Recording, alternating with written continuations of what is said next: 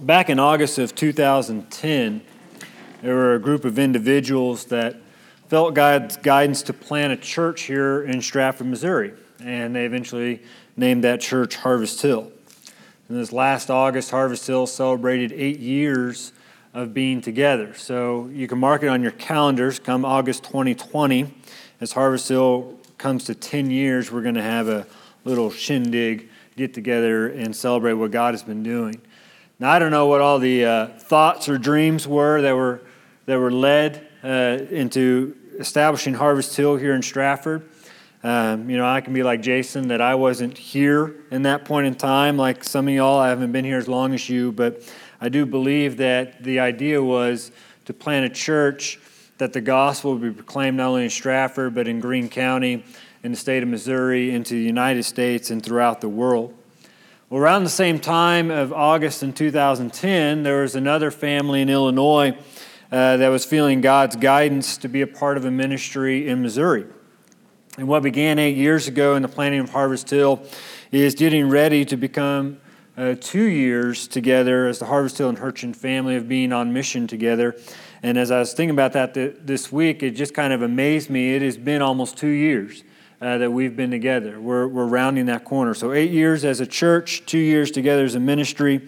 And as we end year 2 and begin to press on, well, God has placed it on my heart and my prayers that we be vigilant about what God is going to be doing in the future, where He is leading us and where He is taking us. And there's going to be some struggles. There's going to be some issues that are going to emerge. There's going to be some growing pains that we're going to have to go through. There's going to be some temptations to not trust the Word of God and to not trust what God has planted us here to do. And because we're going to be facing these things as we go on, God placed it on my heart that we should begin walking through the book of Joshua. As they went to a journey to the promise, that's where we're going as Harvest Hill. It's a journey to the promise that God established His church and that He would build this church under the name of Jesus Christ and the authority that Jesus is the Son of the living God and what God wants to do through Harvest Hill. So starting today and for the unperceivable future, we are going to be walking through Joshua. We'll take some breaks here and there as we come across like Easter and Christmas and things like that. But we're just going to be unpacking what God has to say so we can be ready for the mission and the promise to which God is leading us to. If you have your Bibles with you, you can make your way to the book of Joshua. It's in the Old Testament. It comes after Deuteronomy and before Judges. But as you make your way to Joshua, I would actually encourage you to make your way instead to Deuteronomy chapter 34, as we're going to be hitting just the beginning of Joshua, but dealing a lot more from passages in Deuteronomy chapter 34. To begin our series, the book of Joshua opens up in chapter 1, verse 1. It says, "After the death of Moses, the servant of the Lord." And as we're reading through the Bible, what this opening to the book of Joshua is meant to do is to connect this book and these events of this book to the first 5 books of the Bible, which are also known as the Pentateuch or Genesis through Deuteronomy. The opening of Joshua and the events in the book of Joshua are actually taking place going back to Deuteronomy and into Genesis chapter 12 and chapter 13. And the reason I want us to understand this is because as we walk through Joshua, we have to understand that the plan that God had for the Israelites and the plan that God had for Joshua was long before Joshua even started breathing on this planet. Just as the plan for Harvest Hill and the plan for you and me has been long set in place before we even started breathing on this planet. And God has a plan for all of us and for this church, and so it's going to be up to us to get on page or on task with God's plan. And there's 4 things I want us to take away this morning, just in that opening statement, that after the death of Moses, the servant of the Lord, that I want to take away about being on God's mission. The first thing is God's mission is faithful to God's promises. The entering of the promised land wasn't Joshua or Moses' idea. Finding rest in the promised land, which is where Joshua is taking the Israelite people, wasn't even the Israelite people's idea. Matter of fact, they were hesitant to even do that. They weren't fully on board with God's plan for the last 40 years. The promised land wasn't even Abraham's idea. If you go back to Genesis chapter 12, when God calls Abraham out from his idolatrous father, The only reason that Abraham was told about this covenantal blessing is because Abraham's servants and Lot's servants ended up in a property dispute. And so Abraham, not knowing God's full plan, decided that he would let Lot pick the land to which he wanted to go, and Lot saw the promised land. But God came to Abraham and told him this in Genesis chapter 13. He said, "Lift up your eyes and look from the place you are. Look northward and southward and eastward and westward, for all the land you see I give to you and to your offspring forever." Abraham's plan was that I'm going to end this dispute between my servant and Lot's servants, between me and my nephew. God's plan was to deliver a covenantal blessing that would never fade. God's plan was to save His people. God's plan was to restore His people, to deliver His people, to set His people apart, which began here with Abraham. This was God's plan and promise, and as we come into the book of Joshua, this is what is being fulfilled as Joshua stands on the bank of the Jordan River and looks into the promised land with all of God's covenantal people behind him, is that God is being faithful to His promise that He gave hundreds of years before Joshua was even there. Today, how this relates to us is we stand on the bank of the promise. The promise of Jesus Christ that if we have confessed Him as our Lord and Savior, He's coming back for us. And a lot of times we can get so drawn in by the world that we forget this promise. I'm coming back soon and very soon. And with that promise, He tells us to be ready. And one thing that we can make ourselves ready for the mission that God has placed before us as people and as a church is we remain into the faithful promises of God, which is the Word of God. The Word of God is perfect. It will not change. It will never fade. It will always be relevant. And so we as God's people who go through seasons of change, periods of life change, our bodies change, one thing that will never change is the promises that God gives in His Word. And He will never contradict it. He will never go against it. Now, we may hear it and we may wrestle with it, but the reality is this is truth. Matter of fact, Jesus said that, "I tell you that until heaven and earth pass away, not an iota, not a dot will pass from the law, that is the Word of God, until all is accomplished."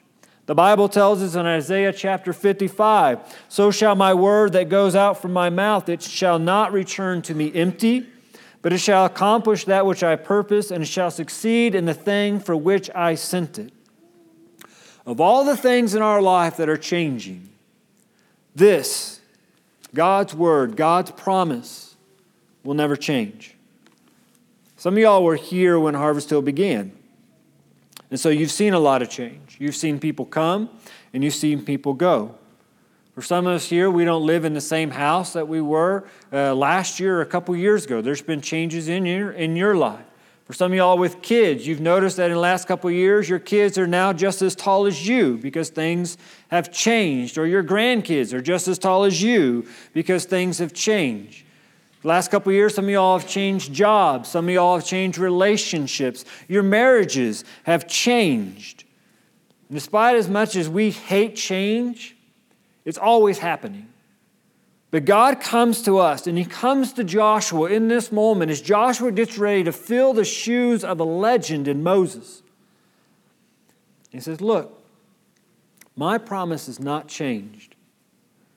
It has already been set in place, and I am inviting you to be a part of this." The Word of God spoke everything into existence. God spoke, and it happened.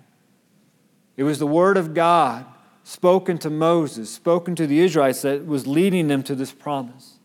It is the Word of God that became flesh and dwelt among us. It is God's written Word that we read in Scripture that was carried along by the Holy Spirit and breathed out by God.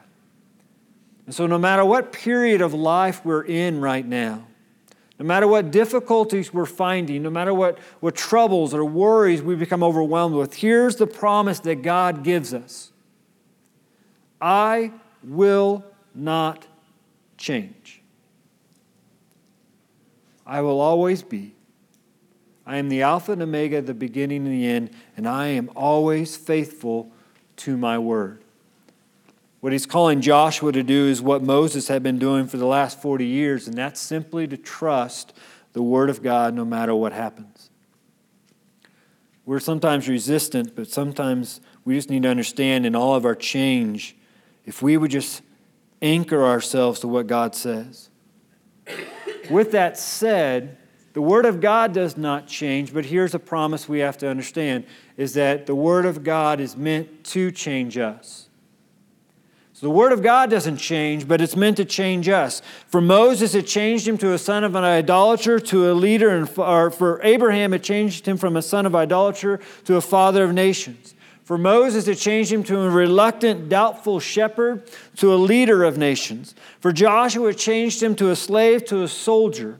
For us, it changes us from a sinner to a saint. Because the Word of God may never change, and it will never change, but the reality is what God wants to do through His Word that never changes is to change us. As Moses came upon the Jordan River, he begins to deliver his farewell address. If you're in Deuteronomy chapter 34, jump back a couple chapters to verse 31, or chapter 31. In verse 2 and 4, Moses is delivering his farewell address to Joshua and the Israelites, and he said to them, I'm 120 years old today. I'm no longer able to go out and come in.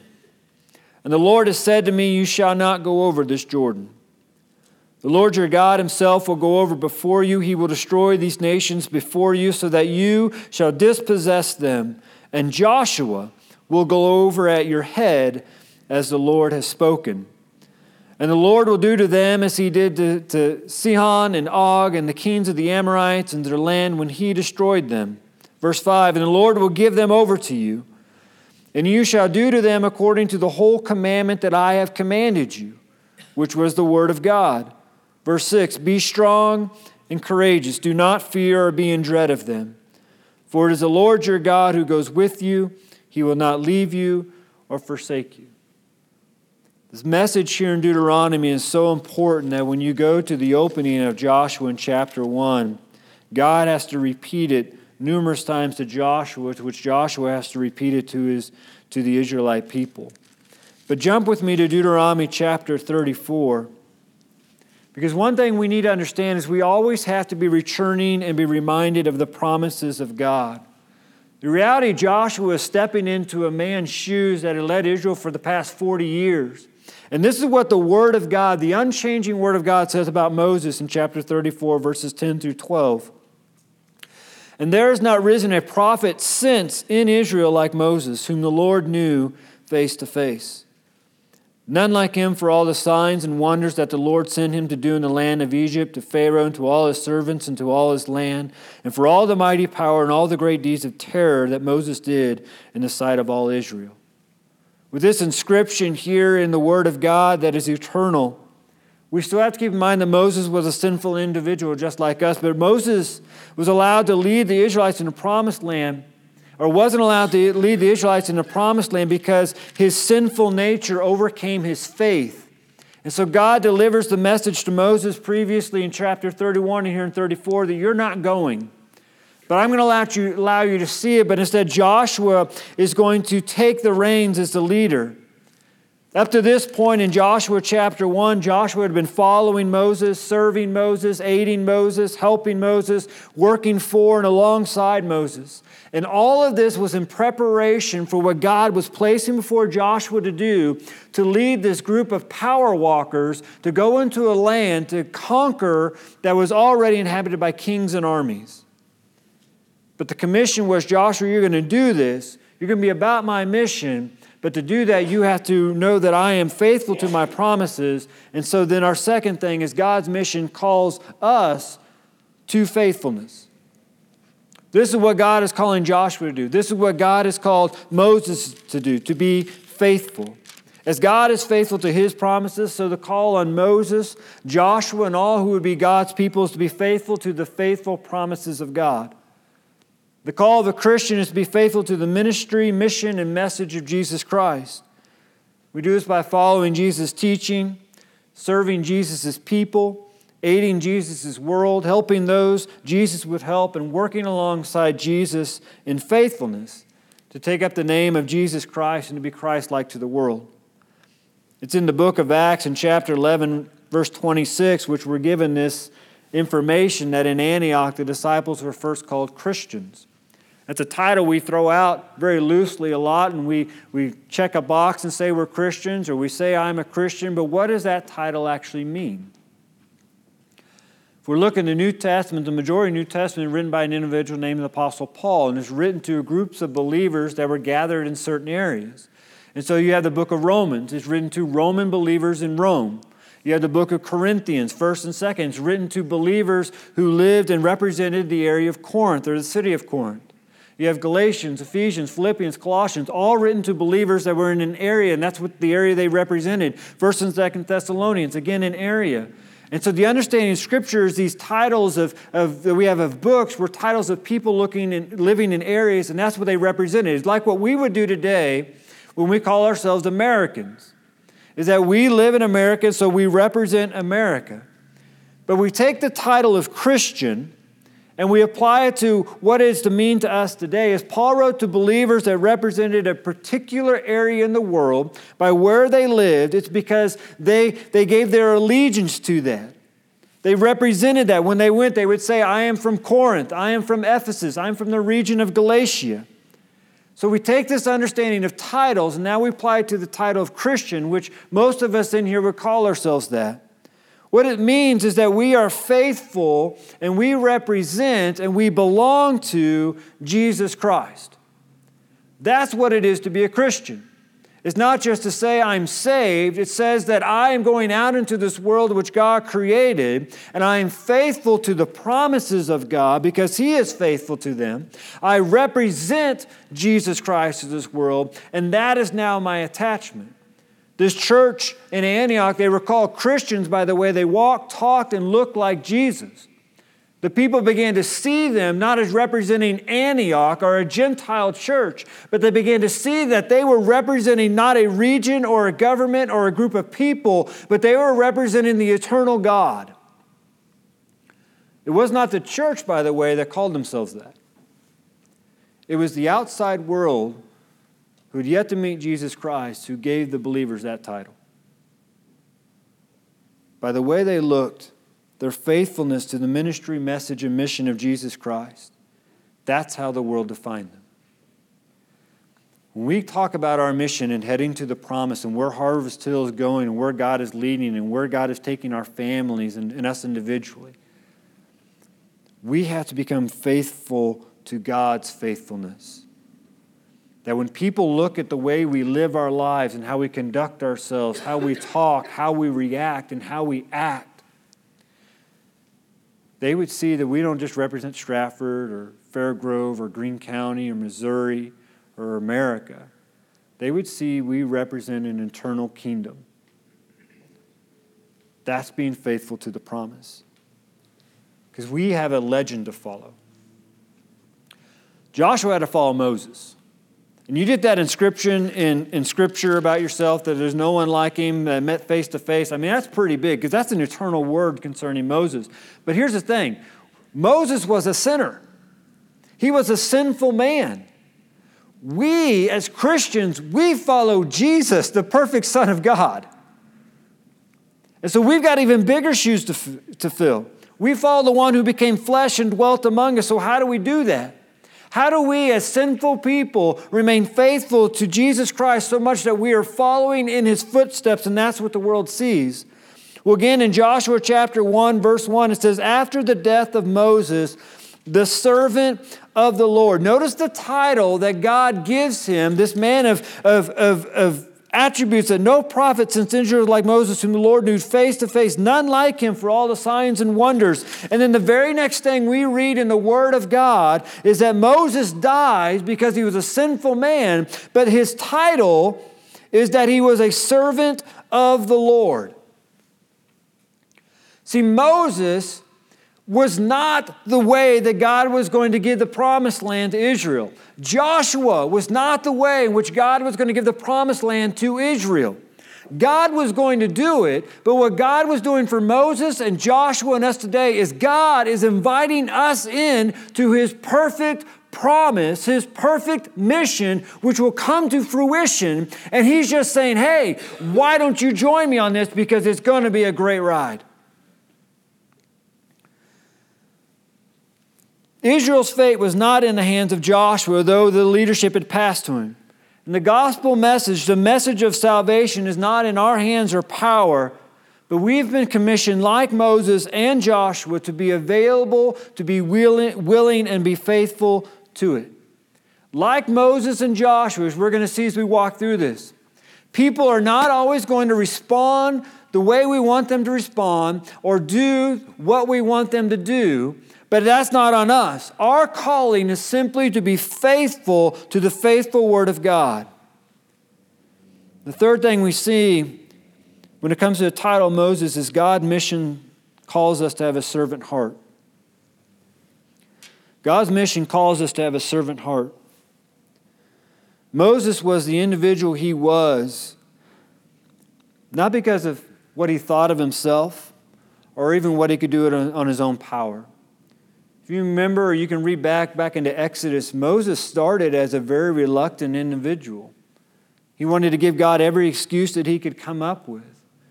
But Moses allowed himself to be taken by God to impact the world in which Moses lived in.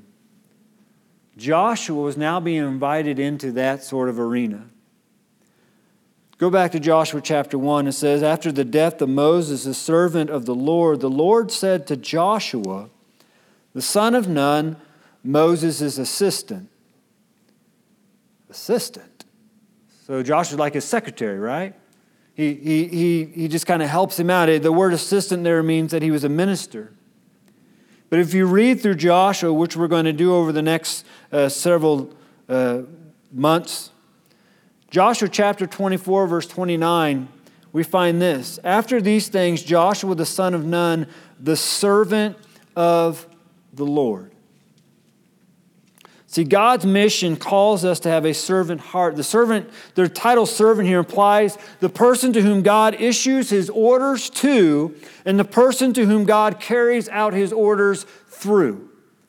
That's what we are as Christians. We are servants of Christ. And so God gives His orders to us, and then He carries His orders through us.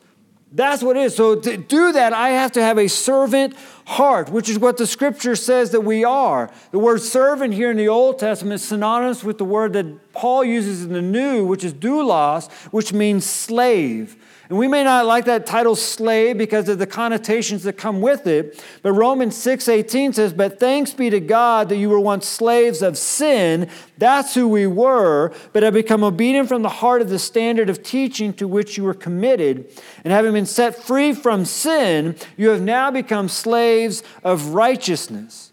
The word servant here and the word slave means that we have been purchased. And under the new covenant of Jesus Christ, we have been purchased by His blood, which means we belong to Jesus. We are to recognize that we are owned by Jesus and we are known by Jesus because we know Him as our master. That is what it means when I say that Jesus is my Lord and Savior. He is my master. And what Moses and Joshua understood and what made them great is they understood that they were not in charge. This was not their plan. This was not their mission. This was something out of their control. And the means of victory and the means of fulfilling what God had planned was simply that they become servant-hearted. I like how Daniel Block writes that Israel's fate was not in the hands of Moses. So many times we can think that it's all on us, but that's the fourth part of understanding God's mission as He takes us to promise, is that God's mission is not relying upon us. And I think all too often we think it is. We've got to fill our calendars. We've got to make ourselves busybodies. We've got to do this. We've got to do that. Yeah, we're supposed to be involved. Yes, we're supposed to be active. We're supposed to be doing stuff. But we can begin to think that it's actually all about us and what we bring to the table. It wasn't about Joshua. You know what Joshua's resume was filled with? slave, spy, occasional soldier, secretary. God said, hey, let's make you the leader. Moses, murderer, reluctant, man full of excuses, man with a temper at times, sinful just like us. And what did God say? Hey, let me use you for 40 years to change my people and to lead them to where I want them to do. It's not relying upon us, but it is relying that we have a servant heart. And the heart of a servant is revealed by their faithfulness to the guidance of their master. There's a guy named John Kenneth Galbraith, and you may not know that name, but he was an economist in the 1900s, and so the president would call him frequently, as well as other politicians, and even some world leaders would call and ask for his advice on certain issues.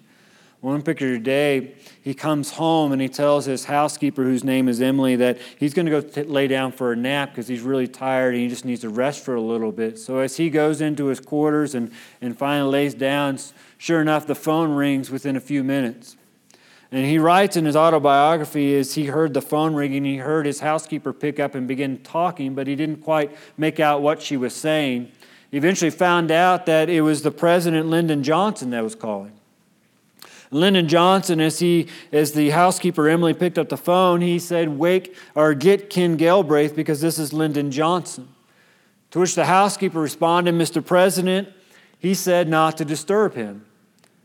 The president was kind of baffled and said, well, wake him up. I'm the president. I want to talk to him. I need to talk to him. To which the housekeeper responded, no, Mr. President. I work for him and not you. When John eventually woke up, the housekeeper told him what happened, and sure enough, the president called back a little bit later, and this is what the president said. Tell that woman I want her here in the White House. See, what John's housekeeper understood, even though this man of authority called asking for her employer, her master at that time, is that she was loyal and is supposed to be obedient to one person. And it didn't matter what title they had, it didn't matter what thoughts they had, that her obedience was to her boss. And so when it comes to Christianity, this is where we are as a faithful servant in our obedience. It's not relying upon us, but as faithful servants, we have to understand it's not about what the world says, it's not about what the government says, it's not about what our friends at school say or do, it's not about our peers, it's not about political agendas. It's about what does God say. So the Bible tells us in Colossians chapter 3 that whatever you do in word or deed, do everything in the name of the Lord Jesus, giving thanks to God the Father through him. And whatever you do, work heartily as for the Lord and not for men.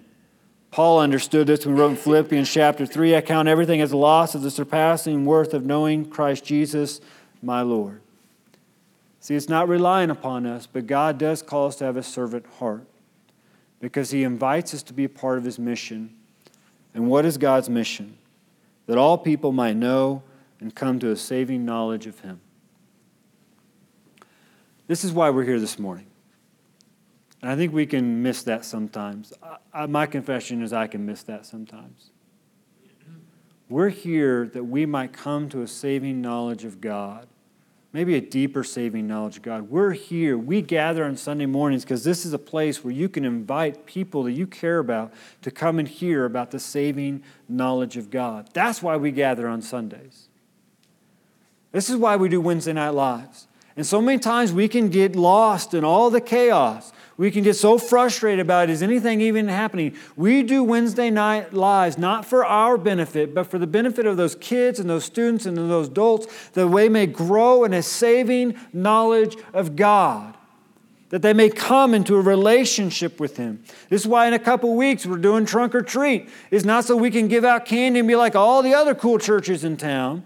We do Trunk or Treat because we want kids and families to come through our parking lot so we can be an example of Christ so they might come to a saving knowledge of God. This is why Jason's doing Converge Weekend here in about a month. It's not so we can, we did Disciple Now, or we did our little thing we're supposed to do every year. That's not the point. The point is so these students can come to a saving knowledge of God. Bible study, small group, all of it is for this purpose, that we get on God's mission, that He wants every person to come to a saving knowledge of Him. That's what we do. But when we lose sight of this, we become exactly like the Israelites as Moses is leading to the promised land. And where did the Israelites want to go? I want to go back to Egypt. I want to go back to slavery. I want to go back there because it's comfortable there. As a church, we're going to get these points where it's going to be so easy just to go back to what we've done or what we know if we lose sight of focus. The reason we do all that we do is so that people would come to a saving knowledge of God. God, love people. And the beautiful thing about this is we don't have to be perfect. We don't have to have all the right words. We don't even have to know what we're doing. Because we've got the Lord and He is our shepherd. God doesn't call you to be perfect or sinless or have it all figured out. He simply calls you and me to have a faithful servant heart and rely upon His faithfulness of His word. That's the invitation. It's to be a part of the promise that is going to come to fulfillment. So for us today as brothers and sisters, as children of God, here's the question we have to answer and we have to just ponder. Is the Word of God the authority over my life? Is this what I'm let guiding me? That doesn't mean, don't mishear the question, that doesn't mean you and I get it right all the time. Okay? Moses didn't, Joshua didn't, the Israelite people didn't. What it means is that I'm turning to the promise of God. Hear what the Lord says to Joshua in chapter 1, verse 7. It says, only be strong and very courageous. The same message He gave to Moses to give to Joshua. Being careful to do according to all the law that Moses my servant commanded you. What is He saying? He's saying, be strong and courageous. And the way you be strong and courageous is you be careful, you be diligent to do all of the Word of God. You be faithful to my faithfulness. This way you will have good success wherever you go. Verse 8, this book of the law shall not depart from your mouth, but you shall meditate on it day and night, so you may be careful to do according to all that is written in it. For then you will make your way prosperous, and then you will have good success. Have I not commanded you to be strong and courageous? Do not be frightened and not be dismayed, for the Lord your God is with you wherever you go. Here's this beautiful thing. A servant in Jesus' day and Joshua's day represented the master. And so the servant's heart, how obedient they were to the master, not only represented their heart, but it represented the master's house. And when a servant was sent out by the master, he or she went in full authority of the master with that whatever message they were to deliver. And if they didn't go out from the master, they were always with the master. As a servant of Jesus Christ, we did the best of both worlds. Because Jesus Christ, the Holy Spirit, and God the Father promise us to never leave us or forsake us if we are God's children. We are servants of the King. On top of that, they're always with us, but then they commission us to go out in full authority of the God who spoke the heavens and the earth into being to speak on their behalf. And so our fear of what the world may think or what people may say when I bring up the name Jesus Christ who saved me from hell is absolutely ridiculous because this world is not my master. I serve the King because the King saved me. So I'm going to be faithful to Him because He's faithful to me despite my unfaithfulness at times. Going to be a servant. And I understand that I may say the wrong word, I may do the wrong thing at times, but Mike Hurchin does not save people. Harvest Hill does not save people. Jason Goings does not save people. Our children's minister does not save people. Curriculum does not save people. You know what saves people? The one who sits on His throne. And He's invited us all, every single one of us, to be a part of His promise.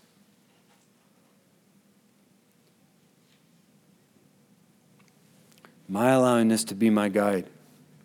Am I being faithful to this promise? Do I have a servant heart? That's questions we have to ask ourselves as God is taking us to this next page. Man, God has been doing some awesome things the last couple of years, and some of y'all know what God's been doing for the last 8 years here at Harvest Hill. But I believe we're just on the bank of the Jordan. We're seeing the promise coming, but we're just on the bank. And God wants to take us to the promise to do things that we cannot even imagine.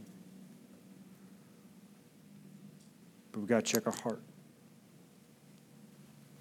You may be here this morning and you're like, you know what, Pastor? It's all well and good, but I'm not even a Christian. I don't even know. Why in the world would I want to become a servant? Why would I want to do that? Why would I want to accept this invitation, be a part of God's promise? Well, I believe the unknowing theologian Bob Dylan said it best. It may be the devil or it may be the Lord, but you're going to what? Oh, y'all, I don't listen to that. I'm all Christian, all Christian. Yeah, you ain't got to serve somebody, right? Yeah, that's right. Thousands of years before Bob Dylan even wrote that little lyric, that's what the Apostle Paul wrote in the Word of God because God knows that. We're going to serve something in our life. Something is going to rule over us. Romans 6:22 says, now that you have been set free from sin and have become slaves of God, the fruit you get leads to sanctification, and it's in eternal life. You may be here this morning and you're not saved, and so you don't know why you want to become a servant of God. The reality is you're either serving something that is leading to death or you're serving something that's going to lead to life. If you are not saved, you're serving something that is killing you because it's giving you a false front. But now you sit in the presence of an almighty God who gives out his promise of eternal life, inviting you to become his child. And in turn, when you become his child, knowing that his presence dwells in you and with you forever. And he invites you to be a part of his eternal promise. Paul wrapped up this understanding that we're going to serve something in this life with this verse that many of us have heard. The wages of sin is death, but the free gift of God is eternal life in Christ Jesus our Lord. This morning, this is maybe where we need to be in understanding, is that God created all of us here to be in a relationship with him. All of us. Like Moses, like Joshua, like Pastor Mike, all of us are sinners. And it is our sin that is separating us from God, and it is our sin and the lies of Satan that is causing us to serve something that is ultimately killing and destroying us. But God has brought us here this moment to reveal that he has paid that price for our sin in full.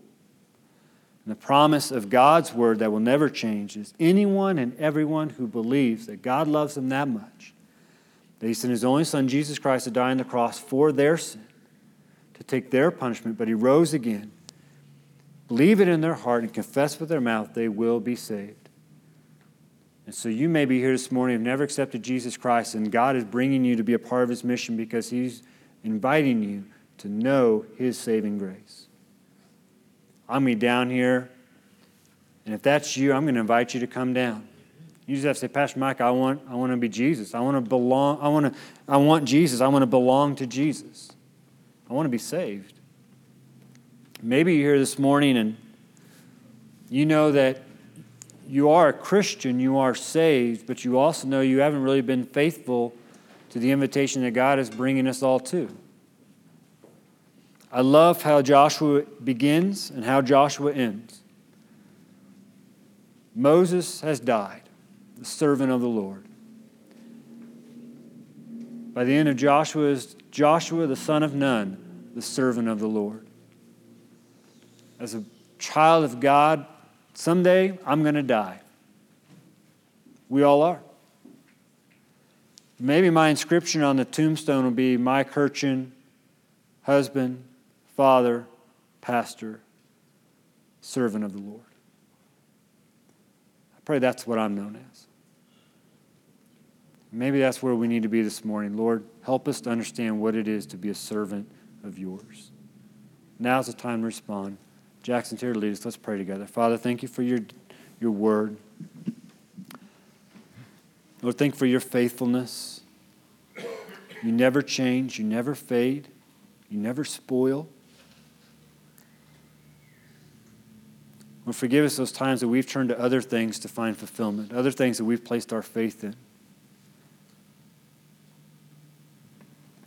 Father, I pray that you just continue to do the good work here in our hearts this morning, the good work in Harvest Hill, Lord. You just continue to transform us, Lord. Forgive us if we've lost sight of why we are here and bringing you glory.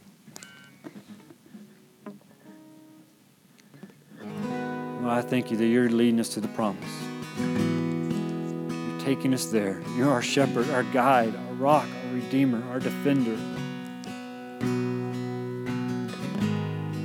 Father, because we are weak, because we're sinful, we lose sight at times, Lord. Bring your water. Bring your manna. Give us the faith we need to do what you need us to do in this community, in this county, in this state, in this nation and world.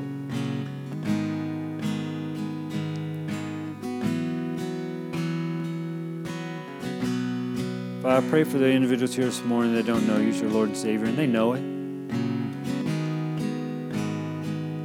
They know they're not saved. They know they don't have you in their heart. They know that you're not their Lord and Master. They know it not because of anything I said, but because your Spirit reveals that. Father, I pray that in this moment, this time, you would just not allow them to stay where they are, but to walk down and let it be known they want to be saved. Myself and my brothers and sisters in Christ this morning, Lord, I pray that you just continue to transform us. That we wouldn't conform to this world. We would be transformed so when this community and the people around would look at Harvest Hill and look at us when we go out to our work and we with our spouses or in our relationships or at school, in our classes and in the hallways, people would look at us and they would say, that's a Christian.